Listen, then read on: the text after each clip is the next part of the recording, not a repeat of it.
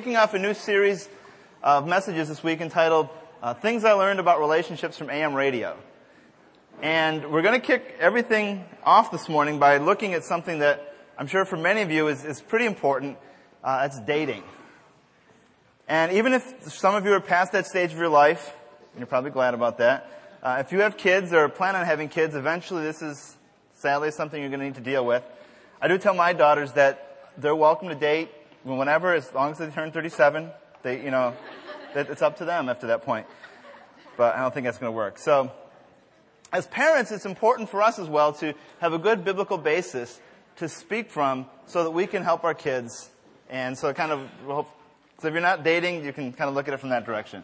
So next week we'll get into the issue of loneliness. Then we'll talk about marriage. And then finally, week 4, we'll look into this whole issue of sexuality and how do we live as followers of Christ in a world that's so obsessed with sex, and how do we as sexually broken people find forgiveness and wholeness in this area of our lives. I'll let Ben. Okay. All right. And as I mentioned a couple weeks ago, I'm sure many of you are too young to remember, but when I was a kid, if you wanted to listen to music, AM radio was your basic choice. FM was kind of just really getting big. It wasn't, at least where I was living, wasn't that big a deal. There wasn't VH1 and MTV yet and stuff. And so you've probably recognized, some of you, that some of the various titles that we're using, or all the various titles, are from music from the late 70s, and one of them is actually from the early 80s, so we weren't able to do a 70s thing. The song for today, kind of originally picked it for dating, there's a line in it that says, "If loving you is wrong, I don't want to be right." And I think we've all had people that we care about who are in relationships and we're thinking, what are you doing with that person? You can point out major character flaws and problems, and yet the response is, I don't care, I love them, And maybe some of us have been in those relationships, and maybe some of you are in one of those now. And our goal, though, as we go through this today, is to give you some tools to help each of us to make good decisions when it comes to the point of having a dating relationship and eventually a marriage. Let me start by reading this passage from Proverbs, chapter 3, starting in verse 1. It says, "My son, do not forget my teaching, but keep my commands in your heart, for they will prolong your life many years and bring you peace and prosperity. Let love and faithfulness never leave you. Bind them around your neck. Write them on the tablet of your heart. Then you will win favor and a good name in the sight of God and humankind.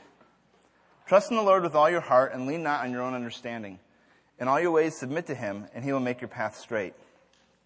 Do not be wise in your own eyes. Fear the Lord and shun evil. This will bring health to your body and nourishment to your bones." So as we talk about dating this morning, let me start off with a couple clarifiers.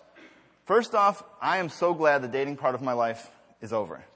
And to be honest, though, dating was never a major part of my life. In high school, a lot of acne on top of, being introverted and shy helped ensure that spending time with girls wasn't really going to be a major part of my life. Even though the acne cleared up in college, it wasn't much better. In fact, the only real dating relationship I've ever had my entire life was with my wife. And for those of you who are new to the church, since we're on kind of the good-looking theme, my wife is the good-looking worship leader here. So based on my history with dating, I've relied on a number of other sources, specifically some stuff done by a pastor down in Manhattan, Nelson Searcy, to kind of help put all this together. The second point I think it's important for us to make is the Bible doesn't have a lot of dating stories. Basically because the way we do dating today is a pretty recent thing. In the past, arranged marriages were how people found a spouse. This concept of boy meets girl, boy and girl fall in love, boy and girl get married, and everybody else, family, friends, and whoever watches from the sidelines, is a very recent thing. That said, while the Bible doesn't say a lot about dating specifically, there are a lot of principles that we can apply. Third thing, before we get started, like we mentioned last week as we were talking about reality, our culture sends us messages all the time about what reality is. And sadly, they're often simply wrong. And they go completely against what the Bible says and what God says. So we want to start this morning by looking at 3 myths our culture tells us about dating and marriage. And the first myth is this: there's one perfect person for me. This issue that somewhere out there is my soulmate. And my goal is to find that person, the fireworks will go off, sparks will fly, and that's the person. It's a popular idea because it's romantic. We see it in movies all the time. I find that one person, my soulmate, we're madly, deeply in love, and from then on, life is just wonderful because I found the perfect person. The Bible talks about it very differently, however. Throughout the Bible, there's this phrase that keeps coming up from start to finish that says, the two shall become one. It's this idea that it isn't that you find the perfect person and then everything will be perfect. The biblical concept is as you marry, God takes the two of you and makes you one.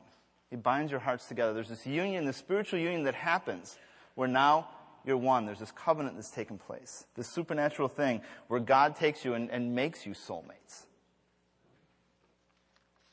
One of the things we need to do is to, I think, put down this idea that sparks will fly, fireworks will go off, and I'll know that this is the one. You know, another problem with this idea is the fact that while it's really romantic, the emotional aspects of new love are great. And those of us who are married have experienced that. But they don't last forever. And we recognize being married isn't easy. It takes work. It takes effort. It's not just, that I found the perfect one. And there are a lot of people who decide, you know what, this isn't fun anymore. This isn't exciting anymore. This must not be my soulmate. And even as Christians, sometimes we focus so much on, is this person God's will for my life? And don't understand me, I'm not saying God's will doesn't matter, because it does. But I think sometimes we use God's will as an excuse when deciding, who we should marry. I didn't hear a voice from the sky, what should I do? Part of the thing is God has given us wisdom to make some tough decisions, to be able to have good, solid basis when we're deciding who we're going to marry or who we're going to date. And He expects us to use that wisdom and not just wait for a voice from the sky, but to make good decisions so that when we're in relationships, when we're in a dating relationship or a marriage relationship, we know we have a good, solid foundation to deal with that from. So since the fireworks and the emotions can be misleading, when we're considering marriage or a dating relationship, some of the questions we'll wrestle with this morning is, what should we look for in someone that we're going to marry? What should we look for in someone that we're going to start a dating relationship with? The second cultural myth we want to shoot down is this idea that living together before marriage increases our chances of making it. And not only do we hear that all the time, but it makes some sense. I mean, how can I really know if I'm supposed to be married, if I'm going to be good at marriage, or if this person I'm thinking about marrying is going to be good at it? How do we know this is the right person unless we give it a test drive? Try it for a little while before we make this huge commitment. And the Bible is pretty clear that that's not something we should do. It clearly teaches that sex is only to occur within marriage between a man and a woman. And even if we say, well, we're not going to do anything while we're living together, first off, you should know that lying is also a sin. And the fact is, you're placing yourself in a situation where there's a lot of temptation. And God's clear instruction concerning temptation is flee from it. Stay as far away from it as possible. Don't just go and, inch your toes up to the edge. And you can think, well, okay, the Bible says so, but, come on, the book is so old. You already said it doesn't talk about dating, the way we do it now. So what does the Bible know? Living together just makes sense. In the past 20 years or so, there's been a couple major studies done. One was by the American Sociological Review, and they published an article entitled Commitment in the Modern Union. And the subtitle was Assessing the Link Between Premarital Cohabitation and Subsequent Marital Stability. And I want to read their findings. It says, in recent years, the incidence of premarital cohabitation has increased dramatically in many countries of Western Europe and the United States. Analyzing data from the 1981 Women in Sweden survey, we focus on the relationship between premarital cohabitation and the subsequent marital stability. Our results indicate that women who cohabitate premaritally have almost 80% higher divorce rates than those who do not. Women who cohabitate for over 3 years prior to marriage have over 50% higher divorce rates than those who cohabitate for shorter durations. We provide evidence that strongly suggests a weaker commitment to the institution of marriage on the part of those who cohabitate premaritally. So basically, among people who live together, the rate of divorce is 80% higher than those who don't. And in fact, live together for 3 years or more, it goes up even further. Another study was done for the Journal of Marriage and Family, and they found the popular belief that cohabitation is an effective strategy in a high divorce society rests on the common sense notion that getting to know one another before marrying should improve the quality and stability of marriage. However, in this instance, it's looking more and more as if common sense is a poor guide. And their studies said that cohabitation itself was shown to account for a higher divorce rate than any other factors that might have led to a divorce, such as, were your parents divorced, what was the age you got married, are there stepchildren, religion, any other factors. They found the number one factor relating to divorce was did they live together before they were married. And so here you have science backing up what the Bible is already saying. It's counterintuitive, but it's the way it is. And yet there remains this pervasive myth, even among people in the church, that living together will help your marriage. And yet when the Bible says it isn't, and the studies that scientists are doing are saying it's about the most destructive thing that you can ever do for your marriage. And lastly, myth 3, and that is that premarital sex is no big deal. Because the thing is, we watch TV, we watch a movie, whatever, and we're left with the impression that it's a perfectly normal and acceptable thing to have sex with whoever, whenever, wherever. It's just what you do. And you know what? It doesn't affect you at all. You just kind of go about your day. It doesn't make a difference. And we mentioned earlier that when a man and a woman are married, the two become one. In 1 Corinthians chapter 6, Paul is talking about sex outside of marriage. And he says that when it happens, those two become one. There's a bond that forms when we have sex, not just in marriage, but whenever. There's bonds that have formed. And he's saying so that every relationship you enter into, you're forming this bond. It's not just something you walk away from. It's a part of you. And we have this temptation at times to separate mind and body. I can do whatever I want with my body, and it doesn't affect my mind. It doesn't affect my spirit. So it's not a big deal. The truth is, however, it does. And the thing is, when we do get married, the impact of those relationships is going to be felt. It's something you're going to have to deal with. Now, there's some of you here today who, whether you're married or not, already know this because you're dealing with the pain and the shame and the guilt of having engaged in premarital sex. And you understand the impact that it has on your life. And I just want to mention that during the final week of the series, we're going to be talking about finding forgiveness from that and dealing with that. And how do we take this sexual baggage that we're walking around with and not just bring it into our marriage, but find healing and find wholeness and find forgiveness. Because this isn't an area of hopelessness. Because God's desire, of course, is that we find wholeness in the midst of this. And this is crucial. God doesn't call premarital sex a sin because he's holding out on us. And he wants us to miss something good.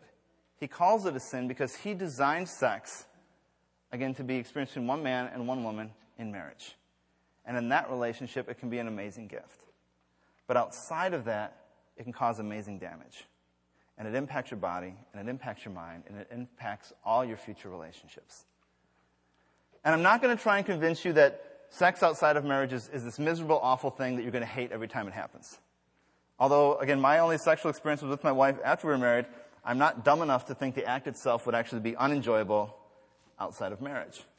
The issue, though, is the consequences that you're bringing on yourself, that you're bringing on your future spouse, and that you're bringing on your marriage.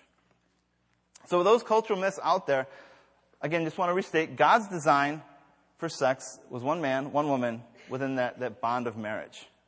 And it's the only place that we can experience maximum sexual fulfillment that God has for us.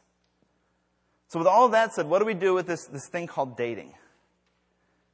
As we mentioned earlier, the Bible doesn't deal specifically with it. But it does give us, again, some clear guidelines that we're supposed to follow. And so part of that involves us being able to wrestle with some tough questions. And this morning we want to look at 4 questions that we need to ask ourselves either before or during a dating relationship to kind of help us make sure that we're making wise choices. And the first one is this: what am I looking for? And this is a question of standards. What are the characteristics and qualities that you're looking for in a mate or in a dating relationship? While my dating life was pretty bad, my brother always had girlfriends. Now, at this point, he has a great wife, but some of the women that he dated, some were nice, some not so much. I hope he doesn't ever click online and listen to any of my sermons, because he'll probably be ticked at me. But since he always had girlfriends, my mom was obsessed with finding me a girlfriend. She thought something was wrong with me. Bob, how about her? She has 2 legs. Or how about so-and-so's daughter? I think once she gets out of prison, she would be great. And every time I would say, thanks, Mom, but no thanks, my mom would always say, well, your standards are too high. And let me encourage you in this. Set your standards high. Before you begin a dating relationship, think about where this relationship could go, and don't just take it lightly. Don't settle.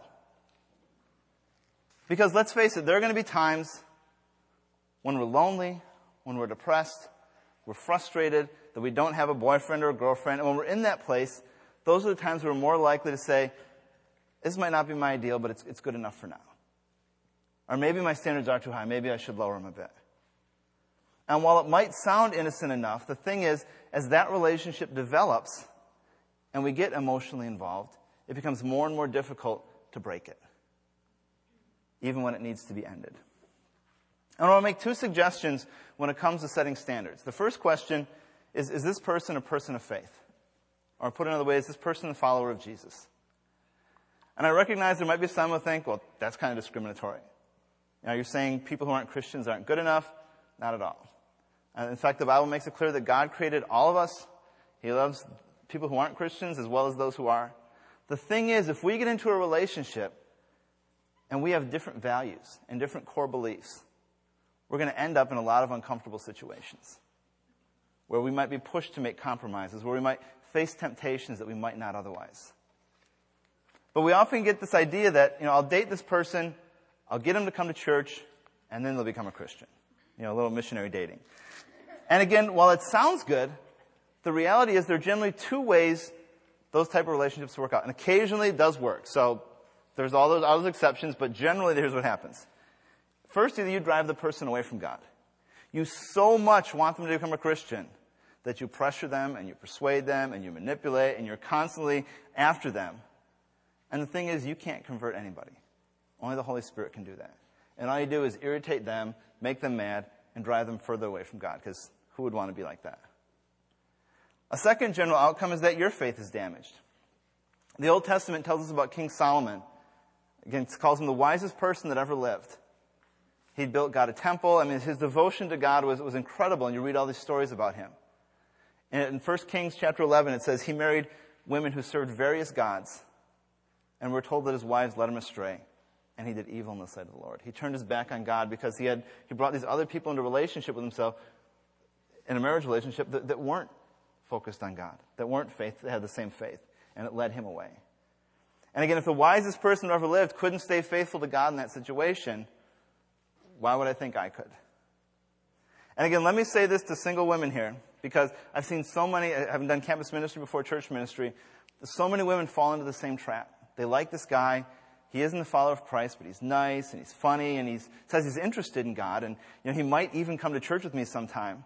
And I hate to paint with a wide brush, but you need to know, for far too many guys will say anything if they think it increases the likelihood you're going to sleep with them. They'll go to church with you, sure, if it furthers that relationship and gets you in a place where you're emotionally attached, and all of a sudden they have an in. And you need to think about that. I've seen far too many young women who think they can handle it, and instead they end up in situations they never intended. If you're considering a relationship and the other person isn't a follower of Christ, you seriously need to consider stepping back. Maybe down the road, through another set of circumstances, that person becomes a follower of Christ. And then if you're still open, that's a possibility. Otherwise, you don't want to do it. The second question concerning standards is this a person of integrity? Now, it will be nice to think that if number one, the person's a person of faith, then naturally they're a person of integrity. Sadly, that's not always true. When we come to Christ, we don't get everything straightened out right away. And there's a process that God is bringing us through. And there are various people that still have major issues in their life. And sadly, we know a lot of people that, they may have been in church for a while, but there's still major integrity issues going on that they're not letting go of, that they're not dealing with, that haven't been brought under the authority of Christ. Here's how it works. There's things that when you're dating are exciting, or they're cute. They're fun and exciting. They don't worry about the rules. I never know what's going to happen next. It's just exciting. Then, of course, you get married, and those cute and exciting things become magnified. And the things that were once cute are now tearing your marriage apart. Why can't I count on you? Why don't you ever say what you're going to say you're going to do? Well, it was exciting when we were dating. It's not so exciting when we're married. I think the hardest lesson for most of us to learn is that you can't change people's character. We can teach people skills, we can give people tools, but we can't change people's character. If a person lacks integrity, we can't give them integrity. If they're dishonest, we can't make them honest. If they're greedy, we can't make them generous. Only God can do that. And God will at times, we'll see that happen in people's lives as God changes them, but not always. Especially when it comes to relationships, we should never base our decisions on something we hope might happen in the future. Because in all likelihood, it won't. Maybe it will, and that'd be great, but you can't count on that. I'll date this person, I'll marry this person, and then they'll change. And in all likelihood, they won't. And you're going to bring a lot of pain and and a lot of hurt onto yourself and onto them as well. So set your standards high, and don't let anyone convince you they're too high. Because I think you'll find that God honors it when we keep our standards high. A second question we need to ask is, this is especially when we're in a relationship, is, am I growing in this relationship? Am I growing emotionally? Am I growing in my relationship with Christ? Are my other relationships growing as well? Am I a better person now than I was when this started? You know, there's often this tendency when people started dating, we kind of isolate ourselves from everybody else. We just want just the two of us. And we kind of do everything ourselves. We've cut ourselves off from our friends and from our family. We just don't spend that much time with them anymore. And I think a good thing for us to do would be to go to people who are our friends and say, what do you think of this relationship? Are there things you're seeing that I'm not seeing? Am I a better person than I was before this started? Ask those tough questions. They're going to save you, again, a lot of trouble down the road. I think we'll come back to this in a little bit. The third question, though, and again, one we should decide before going into a relationship, is the boundaries question. You know, how far will I go? When I entered my freshman year at Oswego, I never drank alcohol. This didn't interest me at all. And kind of, had this whole fear that my parents would beat me if I did. But I enjoyed college except for Friday night and Saturday night. Because all my friends would go downtown, and I would stay in my room and watch TV because I didn't want to go to a bar with them. And as you might guess, that got boring pretty quickly. And so after about a month, I decided, well, I'll just go with them to the bar and hang out with them. I won't drink. And so I went. I just drank soda, got some fake ID. They have a guy with red curly hair, and it worked. And I went out with my friends, and you know what? Nothing happened. I didn't lose my relationship with God. The world didn't end. And it was actually pretty fun. So after a few weeks, I thought, well, one drink wouldn't hurt. And after a few weeks of that, again, but the thing was, it was another boundary that I'd stepped over. I was here, and I just kept stepping one at a time. This wasn't so bad. That wasn't so bad. And eventually, I got drunk. And eventually, I was out drinking 4 to 5 nights a week, sleeping through classes because I was out too late. And in no way am I equating having a drink with premarital sex. The point is, unless we have clear boundaries that we're saying, this is the boundary, and I'm not going past that, we open ourselves up for all types of temptation. Because we'll say, well, you know what, there was nothing wrong here. And we just take another step, and then we find ourselves in a place where, how did I get here? I think a common question that Christians ask when they're dating is, how far can we go without sinning? And again, the Bible doesn't give clear guidelines for that. It doesn't say, you can kiss, but you can't do this. It doesn't give us those kind of boundaries. There's a book by Randy Alcorn called The Purity Principle. I've actually ordered some copies, so we'll have them next Sunday. And I want to read a passage from that. It says, if you told your children don't play on the freeway, what would you expect of them? To go down by the freeway, sidle up to the edge, climb on the guardrail, dangle their legs out, or dance along the white line on the shoulder? Obviously not. That's flirting with disaster. But we didn't go on the freeway, they might say. Maybe not. But if you keep seeing how close you can get to the freeway, it's only a matter of time until you get run over. That's why I don't like the classic question, how far can we go? What we're really asking here is, how close can I go without actually sinning? Tell me where the line is so I can inch my toes right up to the edge. Scripture says something different. Flee the evil desires of youth. Pursue righteousness, faith, love, and peace, along with those who call on the Lord out of a pure heart. When you're fleeing, you don't turn around and say, is this far enough? If the spirit of obedience says, my Father tells me this is wrong, I'll stay away from it. And if that's the line, I'll stay 20 feet away, not 2 inches. And later in his book, he writes this, since sexual intercourse before marriage is wrong, it's also wrong to engage in any activity that propels mind and body toward it. And again, understand God hasn't forbidden premarital sex because he wants to hold out on you. He's forbidden it because he wants what's best for you. A few of us are taking a class this weekend on Old Testament prophets. It's the Vineyard Leadership Institute, and it's taught by John Oswald. And one of the points he made was this. He said, freedom is found in accepting the limitations of the Creator. Freedom is found in accepting the limitations of the Creator. He made the point, none of us complain about gravity. You never hear anybody say, you know what, I just wish gravity didn't exist so I could jump out the 3rd-story window, just kind of float down to my car, and I could be a lot quicker than having to catch the elevator or whatever. We see those limitations and we think, okay, it's a limitation, I'm not jumping out windows. I'm going to take the stairs. Yet when it comes to sex, we look at those limitations as binding us, as keeping us back from really being free.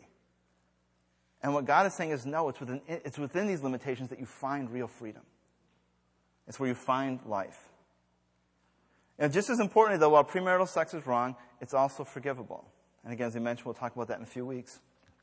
And some of us are walking around with a lot of guilt because we've stepped over that boundary. And the good news is it's not too late. We're not damaged goods. We can set boundaries now. We can find forgiveness. We can find healing. And in a dating relationship, I think, especially from the beginning, come to an agreement what those boundaries are going to be. And set them a safe distance away. Make an agreement with each other that we're going to use your bodies for God's purposes. And if the person you're dating wants to go further or pressures you, you need to know that you deserve better. Someone who respects you, someone who respects your body, and someone who respects your faith. And don't settle for somebody like that. The fourth question, and the last one we'll look at, I think the most important one, because it undergirds the other three, is will I trust God? And again, under this, the really big question is, do I believe God wants the very best for my life? And the reason this question is so important, again, because of how it impacts how we deal with the other three questions. If I trust God, if I believe He wants the very best for my life, I can keep my standards high and not settle because I know He's going to provide someone. If I trust God and believe that He wants the very best for my life, I can set clear boundaries because I know He wants me to wait for marriage, not because He's a prude, but because it really is the best thing for me. In Matthew chapter 6, Jesus is talking to His disciples and He says, "Why do you worry about clothes? See how the flowers of the field grow. They don't labor or spin. Yet I tell you that not even Solomon in all his splendor was dressed like one of these. If this is how God clothes the grass of the field, which is here today and tomorrow is thrown into the fire, will He not much more clothe you, O you of little faith? So don't worry, saying, what shall we eat, or what shall we drink, or what shall we wear? For the pagans run after all these things, and your heavenly Father knows you need them. But seek first His kingdom and His righteousness, and these things will be given to you." Jesus is pointing out to the disciples that God doesn't just care about your prayer life. He doesn't just care about the spiritual part of your life. He cares about every need that you have. He cares about every aspect of your life. He cares about your physical life. He cares about what you eat and what you wear, your emotional life. And you'd have a hard time reading the Bible not recognizing He cares about your sex life too. And His concern isn't just that you're not having sex. He cares that in marriage, sex is everything that it can be. Because it's one of the greatest gifts He's given to us, and He wants us to be fulfilled in that area. It's something He cares about, even that. The issue that we keep coming to is, are you going to trust God's best, or are we going to settle for something less? And again, the thing is, it happens for many of us. We get into a dating relationship, and our concern kind of turns towards that other person. We care about what they're thinking, what's going on, and that's normal. But oftentimes what happens is we can make that other person our top priority. We can put them in a place that God is supposed to occupy. And again, we make compromises. We make them because I don't want to lose this person. We settle on our standards. We compromise our boundaries because this person has moved into a place that only God is supposed to occupy. And often that's why there's pain and struggle in a relationship, because God will work to get back to that place He belongs. So if you're starting or thinking of starting a relationship, whether it's tomorrow or even whether it's a couple of years from now, set your standards. Set your boundaries and stick to them. But even as you enter into that relationship with another person, be more concerned about your relationship with God than you are about the relationship with that other person. Because the main thing, and the thing that's important to remember, is God's main concern for you is not your comfort, it's not your happiness, it's not even your marriage. God's ultimate goal is that you're becoming more like Christ. And if that's happening, those other things will take care of themselves. What I want to do at this point is ask you to take out your connection cards. And they haven't finished filling it out. You can do that in a minute. But I want to have you flip it over at this point and have you check off anything that might help take you in your next step when you walk with Christ. And if you're keeping up on the Bible memorization, the one we're doing this week is Proverbs 3, 5, and 6, where it just says, "Trust in the Lord with all your heart and lean not on your own understanding. In all your ways submit to Him, and He will make your path straight." Maybe at this point you're in a dating relationship and you recognize that you have some tough decisions to make. Usually when my family's getting ready to go on a trip, I'm the one rushing everybody out the door saying, "Come on, we have to go fast. We've got to get fast. We've got a long drive ahead," and everyone else is kind of running around like crazy while I'm yelling and screaming. Come on, you all go into the bathroom. You've done this. You got this. We get everything. And we finally get in the car. We back out the driveway. We're heading down the street, and I realize I forgot my cell phone, or I forgot my wallet. And even though I'm only a block down the street, I'll think, do I have to go back? We're on the road. I don't want to have to take the extra 2 minutes or whatever that it's going to take to go back. But of course, when we think about it, the trouble we save by going back to get those things, it's worth it. And I think oftentimes we're in a relationship and we think, well, I'm already this far. But recognize the pain of dealing with it at this point and asking those tough questions now is going to be a lot easier than waiting till it's down the road when the problems are bigger. Maybe for you there's an issue of boundaries that you need to address. And so I encourage you, if you check that off in the card, we just want to be praying for you this week. And I encourage you to find a friend you can talk to, who can hold you accountable, who can encourage you. Or again, maybe you're recognizing, you know what, I need to learn to trust God. Just relax and trust Him. That He really does want the best for me. And again, I encourage you to check that out so we can be praying for you. There's some other things going on there as well. I encourage you to, if those are interested to you, check them off. At this point, I want to ask the ushers to come forward, and we're going to receive tithes and offerings.